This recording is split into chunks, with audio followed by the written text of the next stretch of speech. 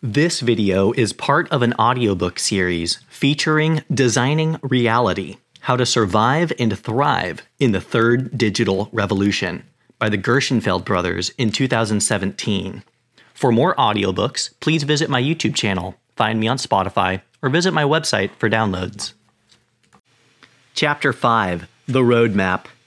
Envisioning the future impact of digital fabrication has been a science fiction staple, even if it wasn't always called that. In the Star Trek TV series, the Replicator was a handy device that could produce any required story element, which more often than not meant Captain Picard requesting tea, Earl Grey, hot. Somewhat more ominously, in the Terminator series, the T-1000 was the most fearsome opponent, a shape-shifting liquid metal man that could take on the appearance of anyone, and its droplets could reassemble when they were inevitably blown apart. These sci-fi inventions portray the conclusion of the third digital revolution in universal replicators and programmable materials, hopefully minus the Skynet part. To realize this technological vision, in 2013 I ran a workshop with the White House to examine the research roadmap. This event was organized in response to interest across federal agencies in formulating their plans for 3D printing. I felt that these agencies were missing both the range of technologies for digital fabrication in the short term and the emerging science of fabrication in the long term. The workshop identified 4 stages. First, using computer and control machines to make things, as found in a fab lab today. 2. Rapid prototyping of rapid prototyping machines, fab labs making fab labs. 3. Coding the construction of digital materials, merging all the machines in a fab lab into a single process. And 4. Programming materials, merging machines and materials. These stages have a natural correspondence with the exponential projection of Lass's law.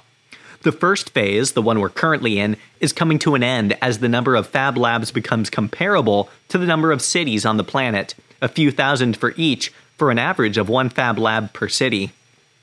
The second phase is an increase by a factor of 1,000, going from the 1,000 fab labs now to the equivalent of 1,000,000.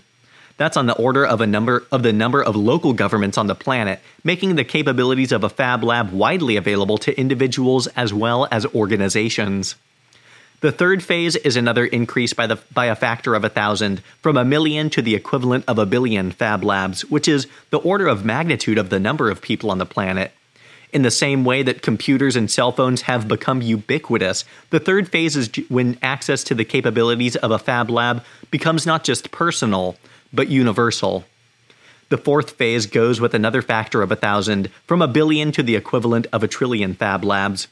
Along with connecting people, 1,000,000,000 is also the number of computers connected to the internet before the original addresses, IPv4, ran out. Taking 1,000 as an estimate of the average number of things a person possesses, 1,000,000,000,000 is thus on the order of the total number of things people might interact with, or the number of things computers are connected to. This is when digital fabrication makes not just almost anything, but almost everything. Lass's law began by counting fab labs, which could be defined as containing the core set of technical capabilities to make almost anything: designing and scanning in 2D and 3D, fabricating with additive and subtractive processes, creating and interfacing circuits, embedding and programming computing. As this scaling progresses, we count no longer fab labs as they exist today, but rather access to the equivalent capability to fabricate physical forms and program their functions.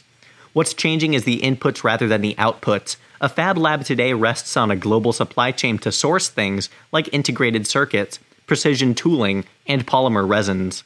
Over time, the output will be produced within the descendants of today's fab labs, not by requiring massive upstream capital investment, as is currently done, but by assembling ever more fundamental building blocks. There are 2 ways to project how long this transition will take. The more conservative approach is to assume that Lass's law continues to hold, with a doubling time of 1.5 years. A factor of 1,000 is then about 10 doublings, or 15 years. From where we are now, that's 45 years, the same run that Moore's law has had. The more ambitious projection recognizes that the technologies for all 4 stages can be seen in the lab today, and it's just a question of how quickly they can get out the door. We can't answer which projection will hold, but we can provide a tour of each of these stages. Community fabrication, 1 to 1,000. The first phase on the digital fabrication roadmap starts with the tools found in the Fab Lab today. This stage belongs in a chapter on the future because, as the author William Gibson has observed, the future is here today. It's just not very evenly distributed. Because many more people haven't yet been in a Fab Lab than have, the first step in understanding the roadmap is seeing where it starts. Cutting. Cutting tools move in 2 dimensions to cut out parts from flat sheets.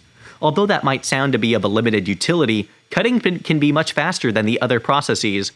Cutting tools can work with materials that the other tools can't handle, and kits of these parts can be rapidly put together to make 3D objects. By far, the most popular tool in a Fab Lab is a laser cutter. Its only input, other than the stock to cut, is electricity, and its only output, other than the parts, is exhaust gases from the cutting process. In minutes, a laser cutter can plot out complex shapes with features as fine as the laser beam, a few thousandths of an inch. A $1,000 laser cutter can cut thin sheets of wood, cardboard, and plastic. A $10,000 one can cut larger, thicker sheets, and a $100,000 laser cutter has a much larger bed and can cut metal. The most versatile and least appreciated cutting tool moves a powered knife, commonly called a vinyl cutter, because its most common use is to cut out vinyl lettering for signs or stickers. But these tools can also cut out masks for screen printing, score origami folds in kirigami cuts, and plot flexible circuits and antennas in conductors. The largest ones can handle large cardboard sheets to cut and fold display cases and furniture.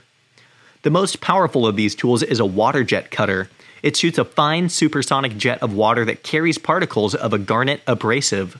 Because the particles are traveling so fast, they blast through anything they encounter: thick steel, glass, ceramic, stone. With such versatility, water jet cutters are taking over the work of other more specialized tools. The downside is they need to be supplied with a steady stream of the abrasive, which produces an equally steady stream of waste to be disposed. The last group of cutting tools uses a wire. One kind is heated and can melt through soft materials like foams. In electrical discharge machining, a thin wire is energized with a current that makes tiny sparks that can erode deep cuts in the hardest metals. For that reason, electrical discharge machining is the tool of choice to make the precision parts required for machines to make machines. Milling.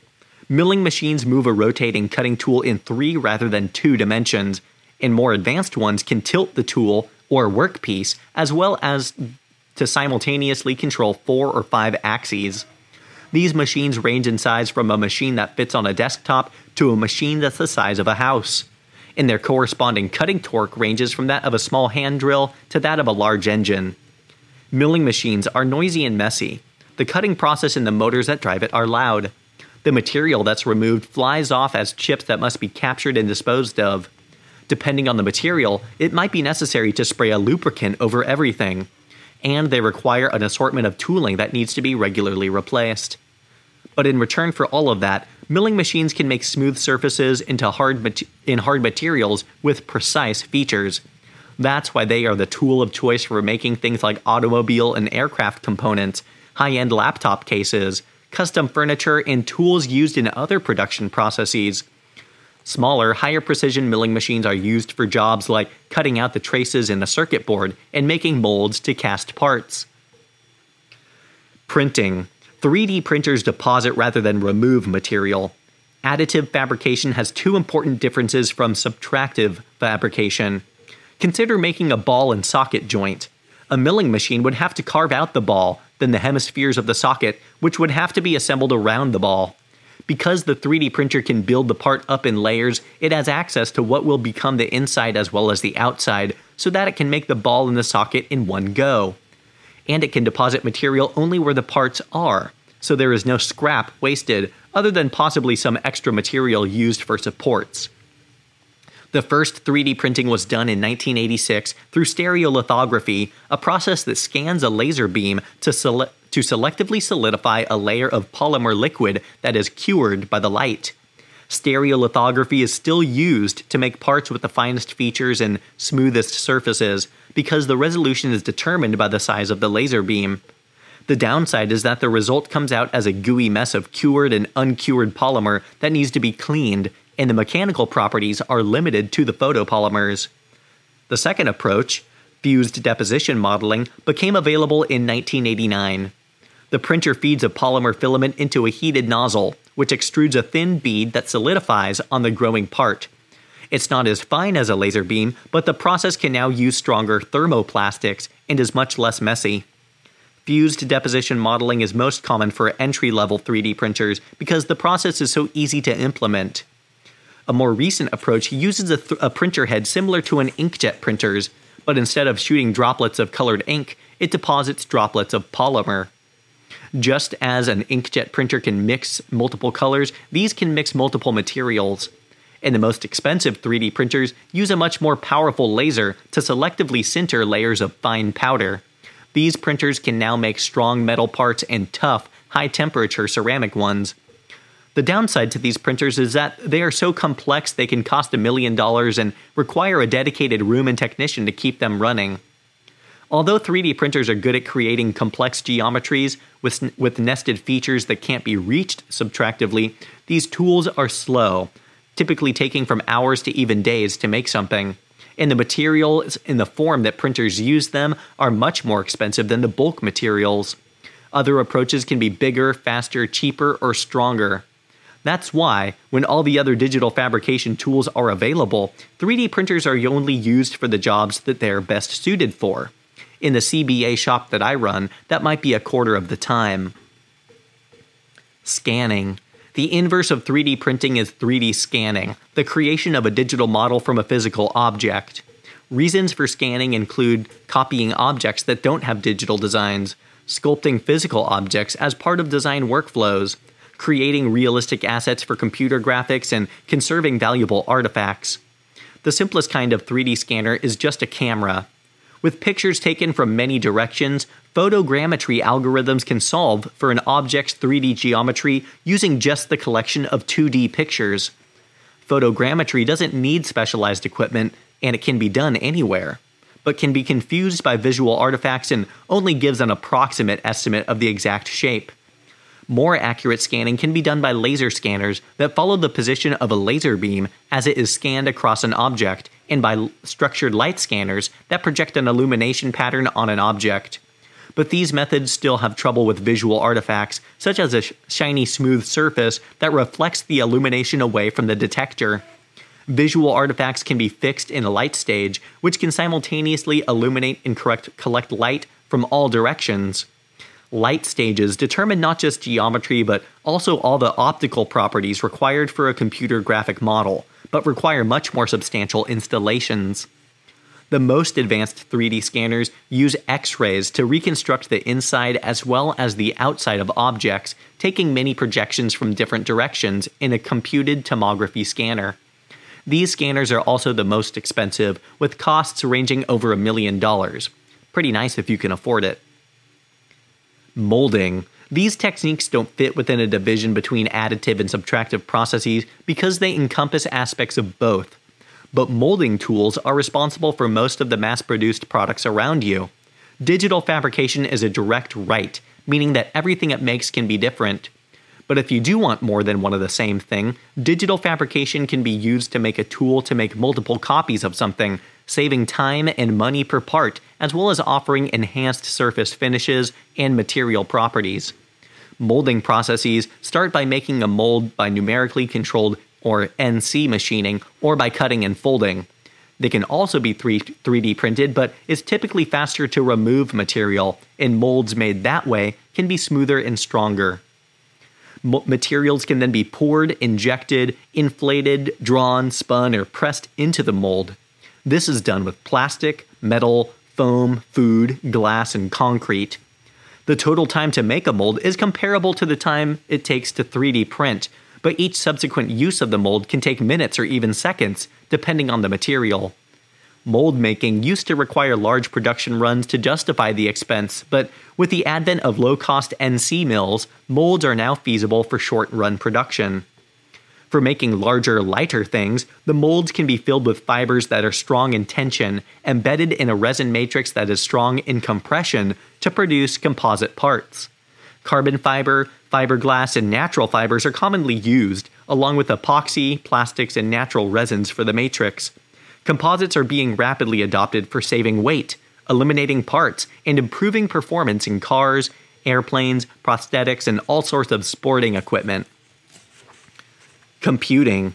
All the preceding tools are based on digital fabrication in the original sense of using computers to make things, and then to control the machines to make them. This last group completes that connection by embedding computing into fabrication. What has reduced the size and cost of rapid prototyping skills is the drop in the size and the cost of the computers that control their actuators, that read their sensors, interpret commands, interface with users, and communicate with networks.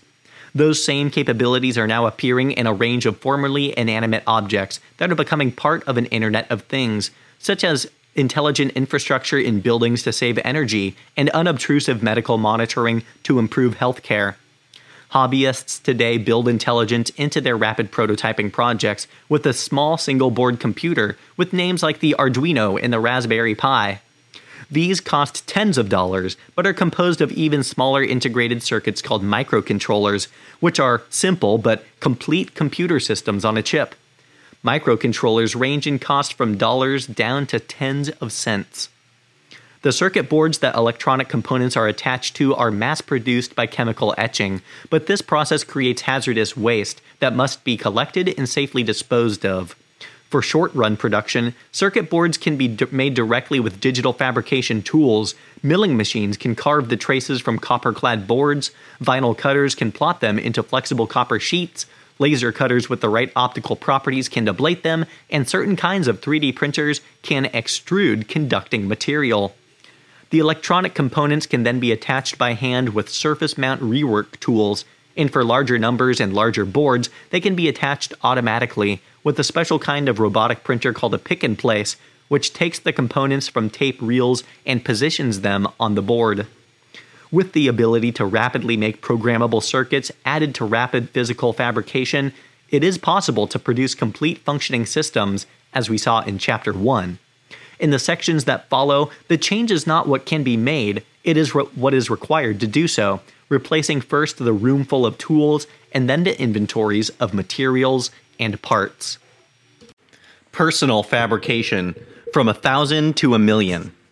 The second phase in the roadmap is defined by the ability of a fab lab to make another fab lab. This will be accomplished not by reproducing the machines as they exist today, but by merging their capabilities with modular designs and constructions. Eliminating the need to acquire and house many separate machines corresponds to the period when PCs arrived in the history of computing. The PCs were initially used by early adopters and later spread through society. The first factor of 1,000 has the natural interpretation of roughly one fab lab per city on average. The natural extrapolation for this next phase is 1,000 times 1,000 fab labs, equipping every community of any size with the means for local production. The sales of 3D printers is already at hundreds of thousands per year, and in a few years, it's projected to reach millions. The obvious conclusion is that millions of all the other tools currently in a fab lab will be sold also, so that the full set is available everywhere. Such a scenario would present two problems. At today's prices, the cost of that many copies of that many kinds of machines would add up to a $100 billion investment, an amount approaching the size of major components of the global economy. And along with finding that much money, it would be necessary to find a corresponding amount of space for all the rooms that those machines would fill. The straightforward solution to the first problem mirrors the solution to the same problem in the first and second digital revolutions, economies of scale. The bill of materials for rapid prototyping machines can be as low as hundreds of dollars. They currently cost much more than that because of the need to recoup development costs and sustain the small businesses that make them. A number of these small businesses aim to become big companies, mass manufacturing these machines for a consumer rather than a niche market, such as IBM and Apple brought the manufacturing of personal computers to scale. But this straightforward solution of economies of scale doesn't consider that this time around there's an alternative. The technical goal of a fab lab has always been to make another fab lab. If what's being deployed is machines that can make more machines, then it's not a good business plan to make the machines. Instead of mass producing the machines, you can mass produce their components and assemble them locally. What I had initially missed was how this idea solves the second problem, that is, the amount of space that these machines occupy, by transforming the concept of what a machine is.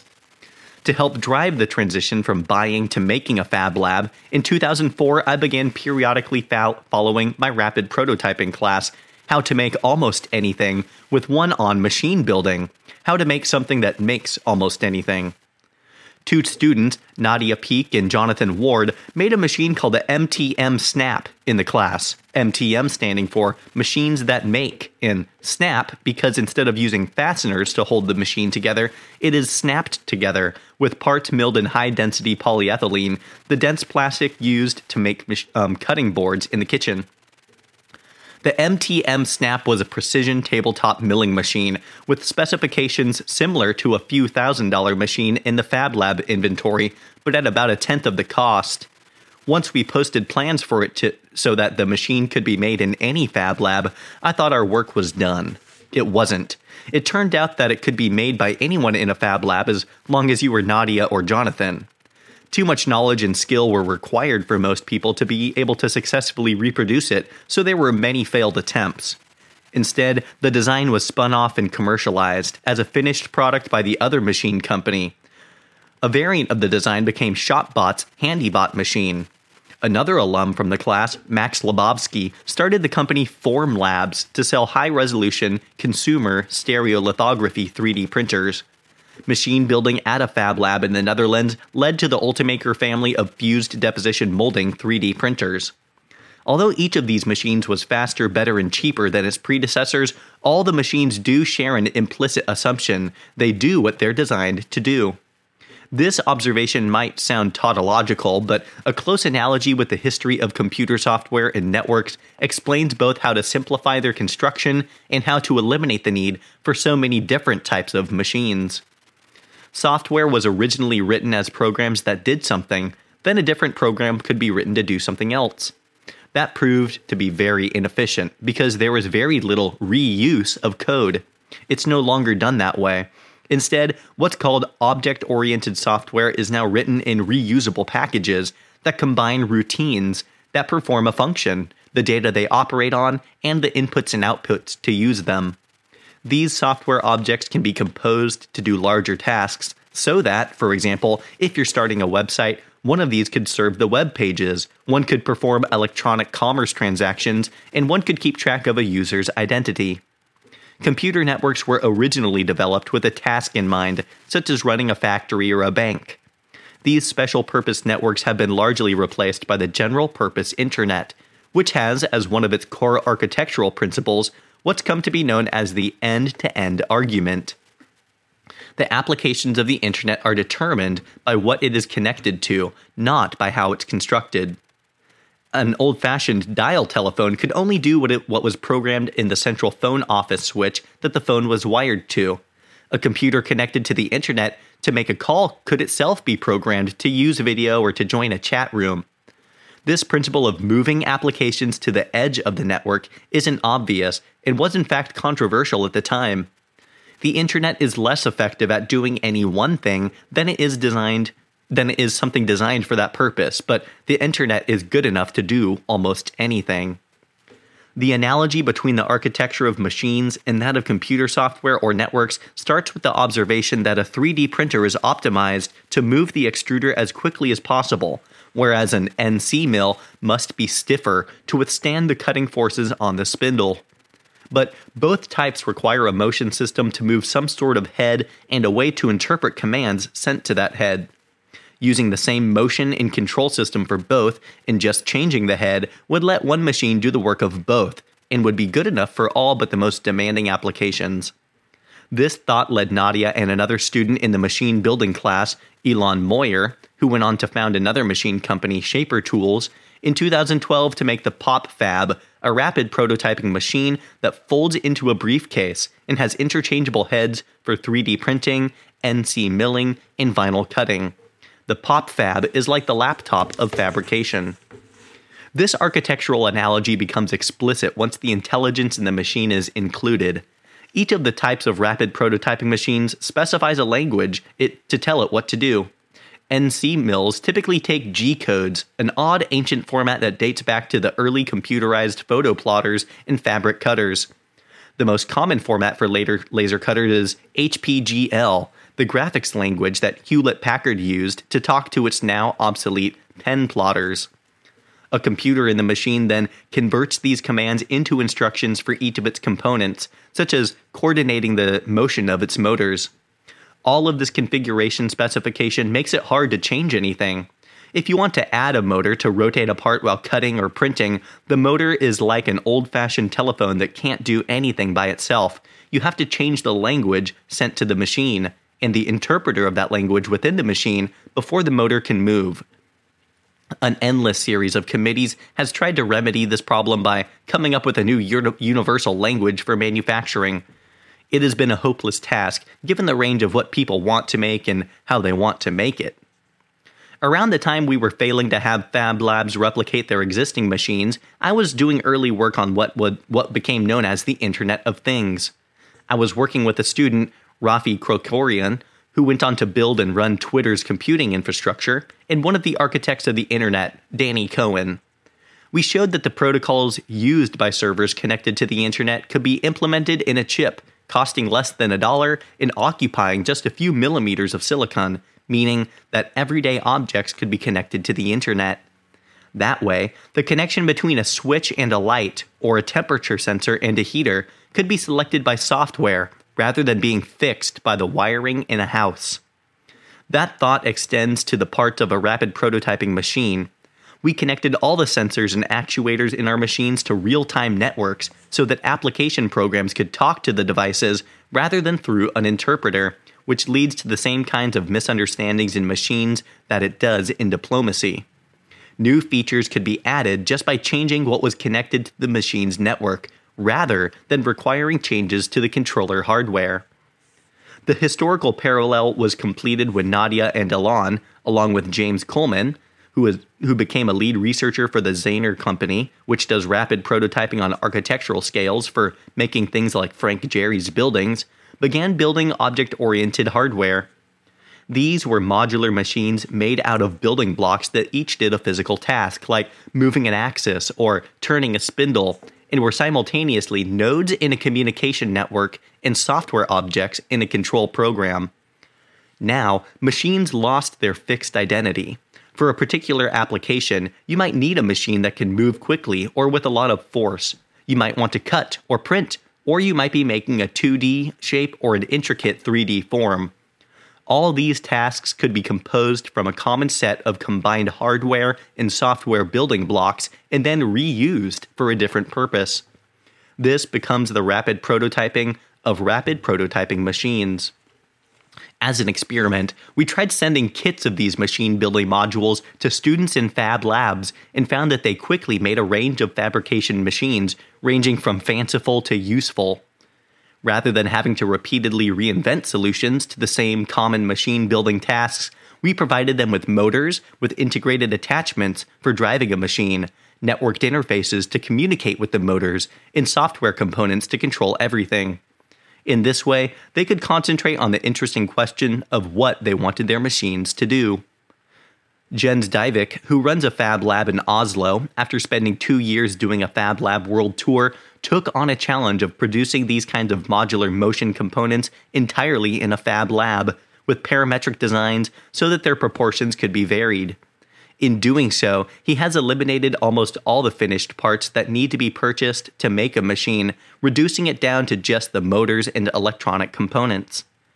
The path to a million Fab Labs, therefore, isn't ordering a million copies each of multiple types of machine that each do one thing. It is manufacturing millions of modular components that can be combined to make many different machines.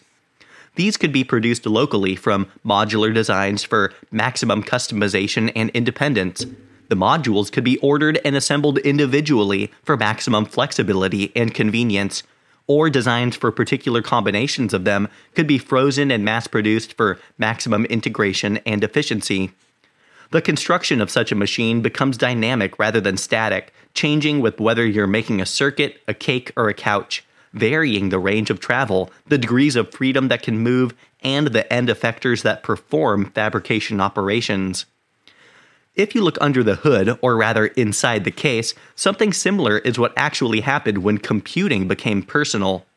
When I was a graduate student in physics in the 1980s, computing was still done on mini-computers. Each of these had unique subsystems. There was no notion of interoperability. That's like a Fab Lab today, where the only integration between the machines is a person carrying work between them. I was the first person in my research lab to own a personal computer. PCs were just becoming available to early adopter individuals like me, but were still far from becoming universal. Unlike mini-computers, these were, and still are, constructed from a standard set of parts. Motherboards come in a few standard forms with sockets for interchangeable processors. There are standard internal connectors for plugging in various amounts of memory, graphics, and storage. Standard external connectors connect to choices for a mouse, keyboard, and monitor. Enthusiasts still choose each of these separately and assemble them themselves. Small computer companies buy the parts from other vendors. Bigger computer companies make their own parts, and these components come pre-integrated for the highest volume markets. But the whole industry grew up around de facto standards for modularity. Something similar is now happening with modular smartphones. One of the first, Google's Project Ara, named after my student Ara Kanayan, who developed a mechanism for programmable mechanical connections, showed that instead of a mass manufacturer deciding what goes into your phone, you could choose from a kit of reconfigurable modules. Depending on your changing needs, you might want extra battery life, a higher resolution screen, radios that work on more than one carrier, or a better camera. Digital photography followed a similar path from specificity to generality. My first digital camera was a closed system that was primarily good for annoying my family by running out of power or storage while I took grainy pictures. These kinds of cameras with fixed function have largely disappeared, along with the lines of business that make them. For routine picture taking, cameras have merged with communication and computation in smartphones. For more serious photography, the industry has settled on a standard set of camera body types, with mounts for interchangeable families of lenses and interfaces for accessories like types of camera flash. For personal fabrication, motherboards or camera bodies correspond to the motion systems that are common to anything that makes anything. The motion systems come in different sizes, shapes, and speeds, but are otherwise a universal platform. And the parallel to camera lenses or computer monitors are the end effectors that are attached to the motor systems and add or remove material. In the way you buy a computer or a camera, you could purchase all these elements prepackaged, or, for better performance and more versatility, you could purchase them as parts of a system. But unlike buying your computer or camera, you could go one step further and use your purchase to make more of the thing you just bought. The commoditization of the components inside a PC has had an unexpected impact at the extreme other end of computing, in the giant data centers which are at the heart of the biggest organizations.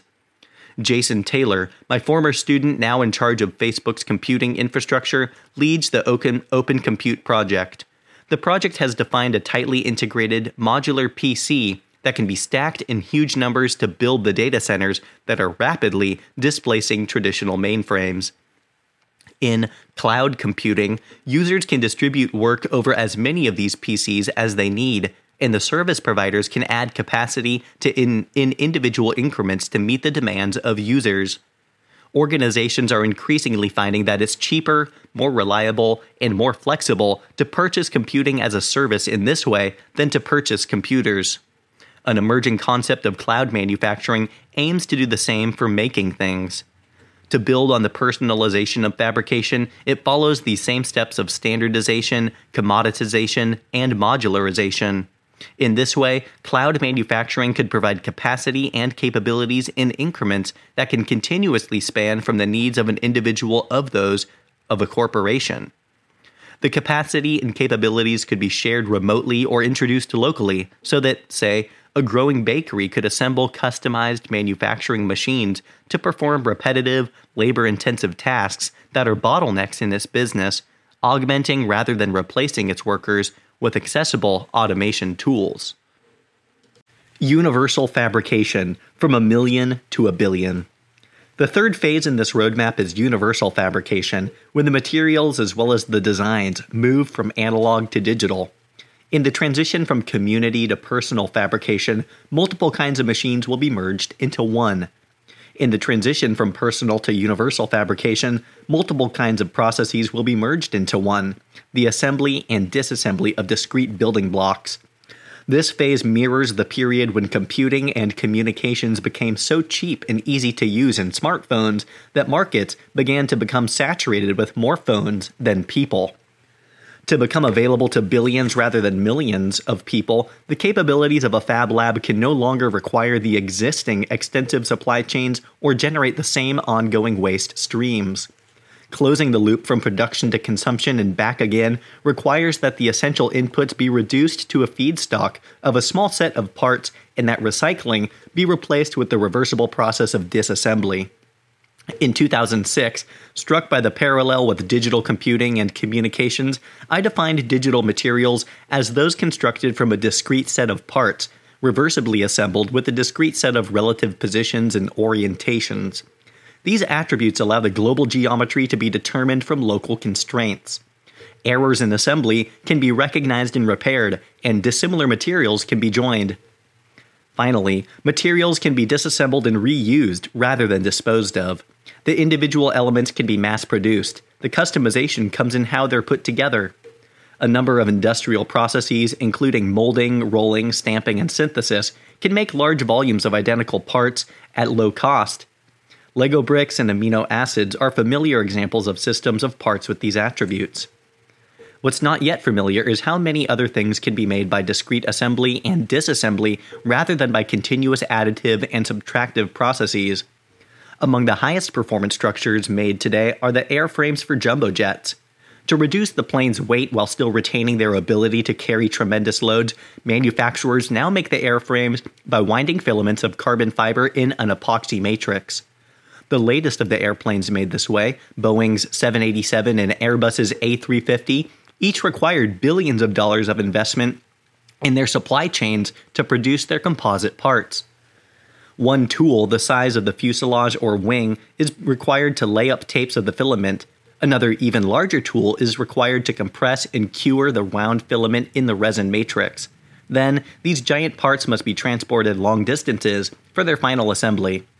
In 2008, I was approached about one of the biggest problems in this manufacturing process: how to join composite parts without introducing weakness at the joint.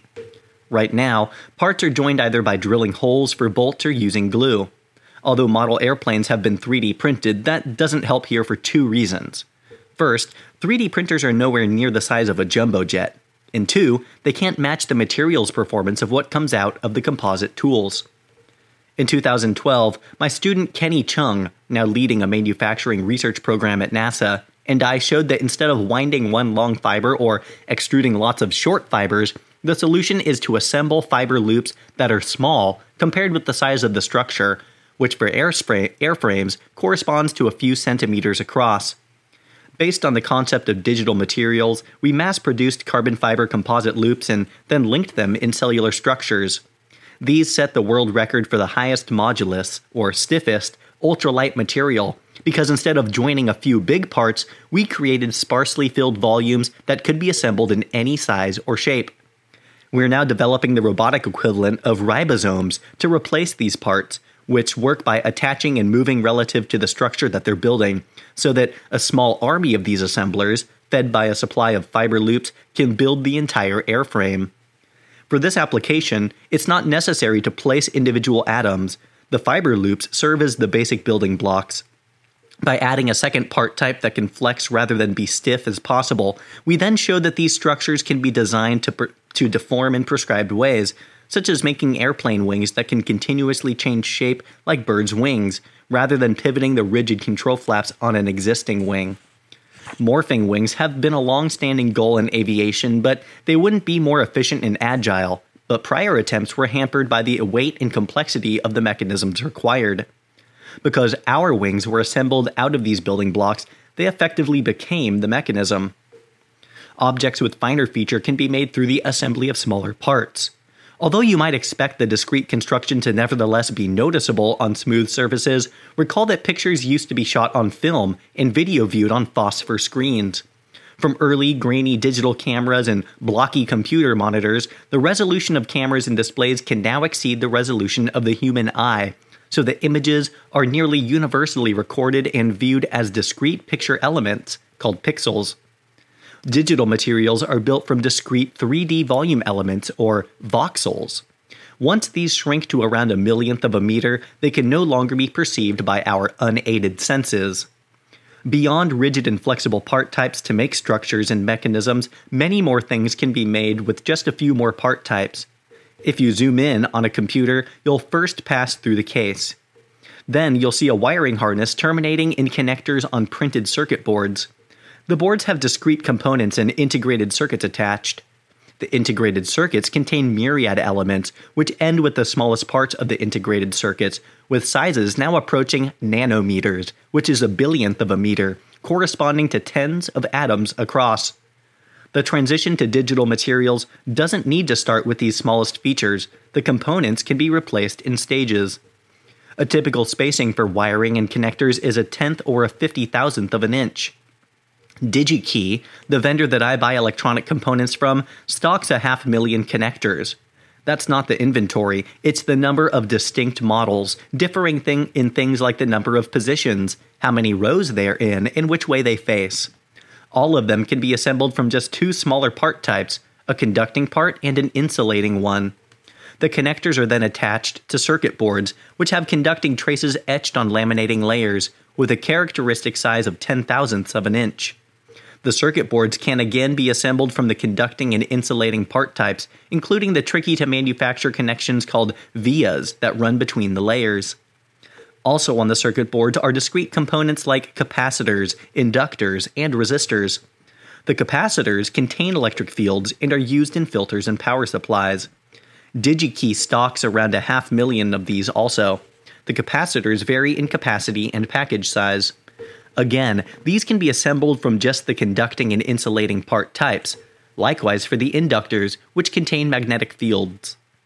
When the part size reaches a micron, a millionth of a meter, it's possible to match the density of capacitance and inductance in components the way they're made today. The resistors, which regulate the flow of current, require one more part type, a single resistive one. By combining resistive, conducting, and insulating parts, you can match the values and packages of, can you guess, the 500,000 types of resistors that DigiKey stocks. We're up to 3 part types so far to replace millions of components. Transistors for logic require a few more, semiconducting parts whose conductivity can be varied, with versions doped to enhance and deplete the number of electrons. Motors to move things need a few more parts still, permanent magnets and materials that guide magnetic fields. Taken together, this catalog of parts adds up to tens of types to reproduce the functionality of much of modern technology. That happens to be comparable to the number of amino acids in biology, but these human-made parts have properties that aren't available in biology. This radical inventory reduction has a number of profound implications.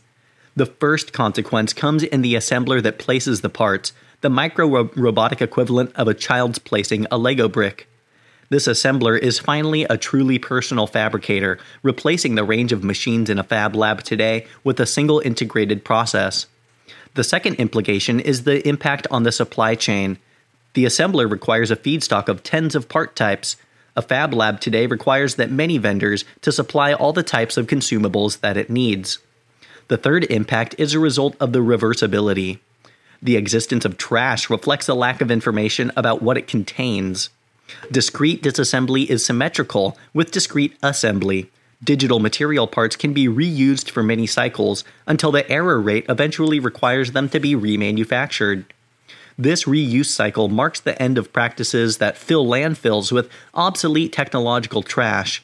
Now anything discarded becomes instead a supply of parts for new construction. The combination of assembly and disassembly adds up to reconfigurability. Rather than make a binary decision to keep or dispose of something, you can continuously modify a product throughout its lifetime to reflect your changing interests and needs. All these attributes are particularly important at the end of long supply chains. The longest of these is sending things to outer space. Material orbiting the Earth is roughly worth its weight in gold because of the cost to get it there. But at the end of the mission, satellites either burn up in the atmosphere or become space junk because there's no way to reuse their parts. Making spacecraft that can be disassembled and reconfigured is emerging as one of the early drivers for the adoption of digital materials. In situ resource utilization is the term for going into space without luggage by using locally available materials rather than bringing them from Earth. Work on this objective has typically had an implicit assumption that the goal is to pass through the stages of the Industrial Revolution to be able to replicate technology on Earth. A model for how to do this is a wonderful series of books by David Gingery. The first book is about how to make a charcoal furnace, and then the books progress through hand tools up to making a complete machine shop.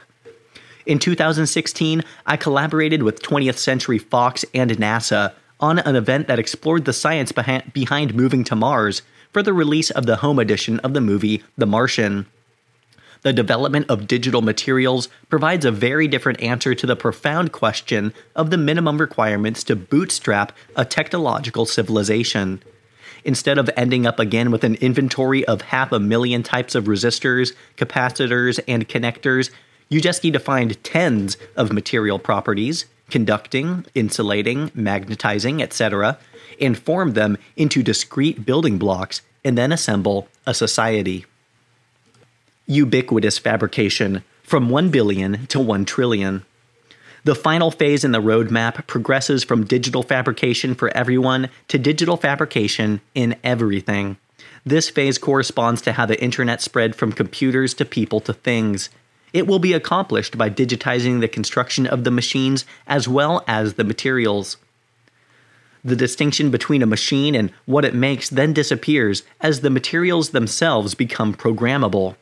To see the need for this stage of digital fabrication, consider the speed of the assembly process.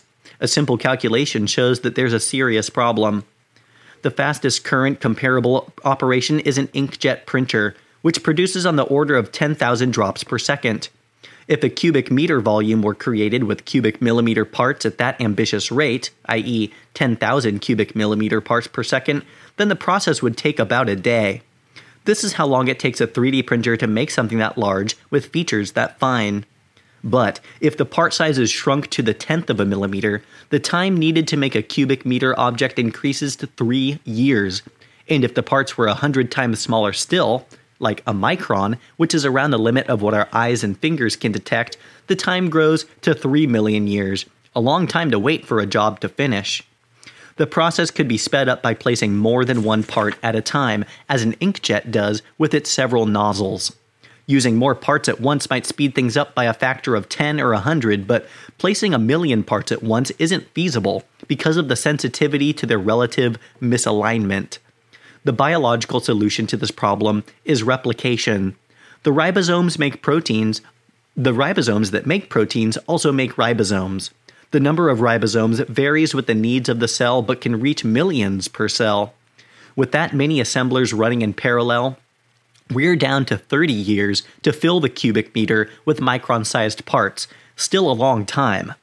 But the ribosomes make the proteins to make cells, which then make more cells.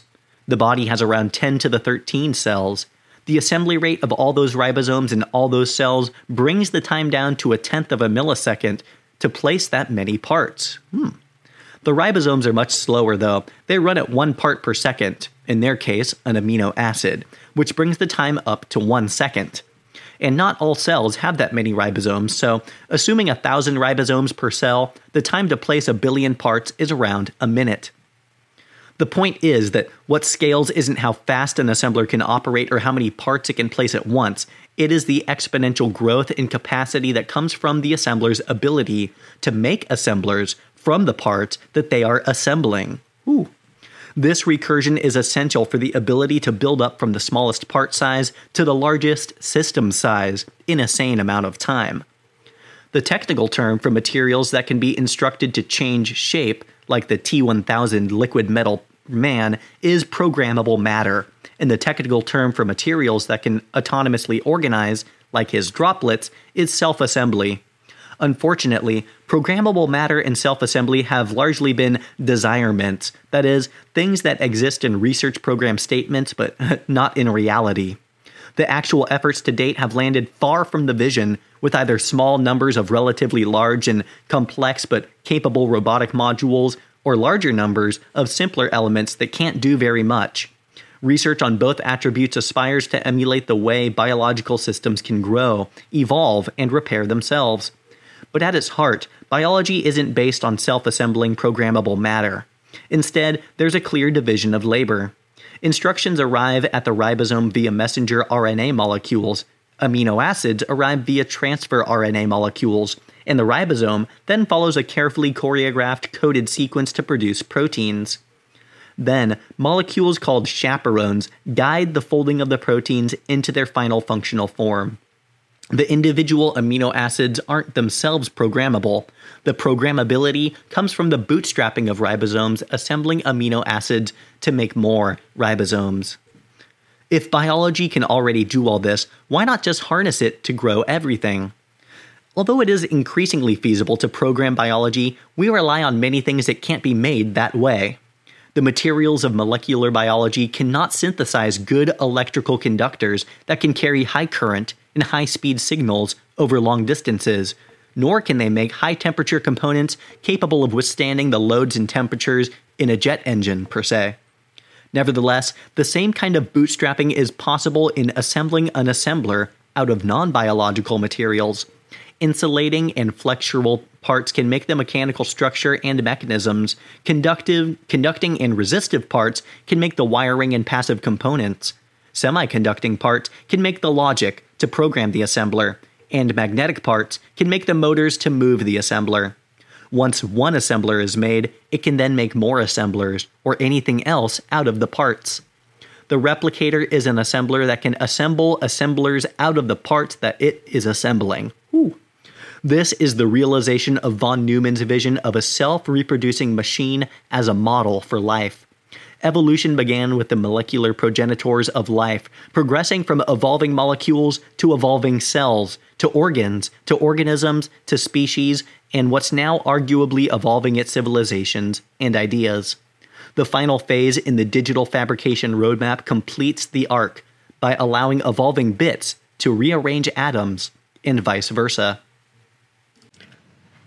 Thank you for watching. Please like, subscribe, and visit my channel for more exciting content.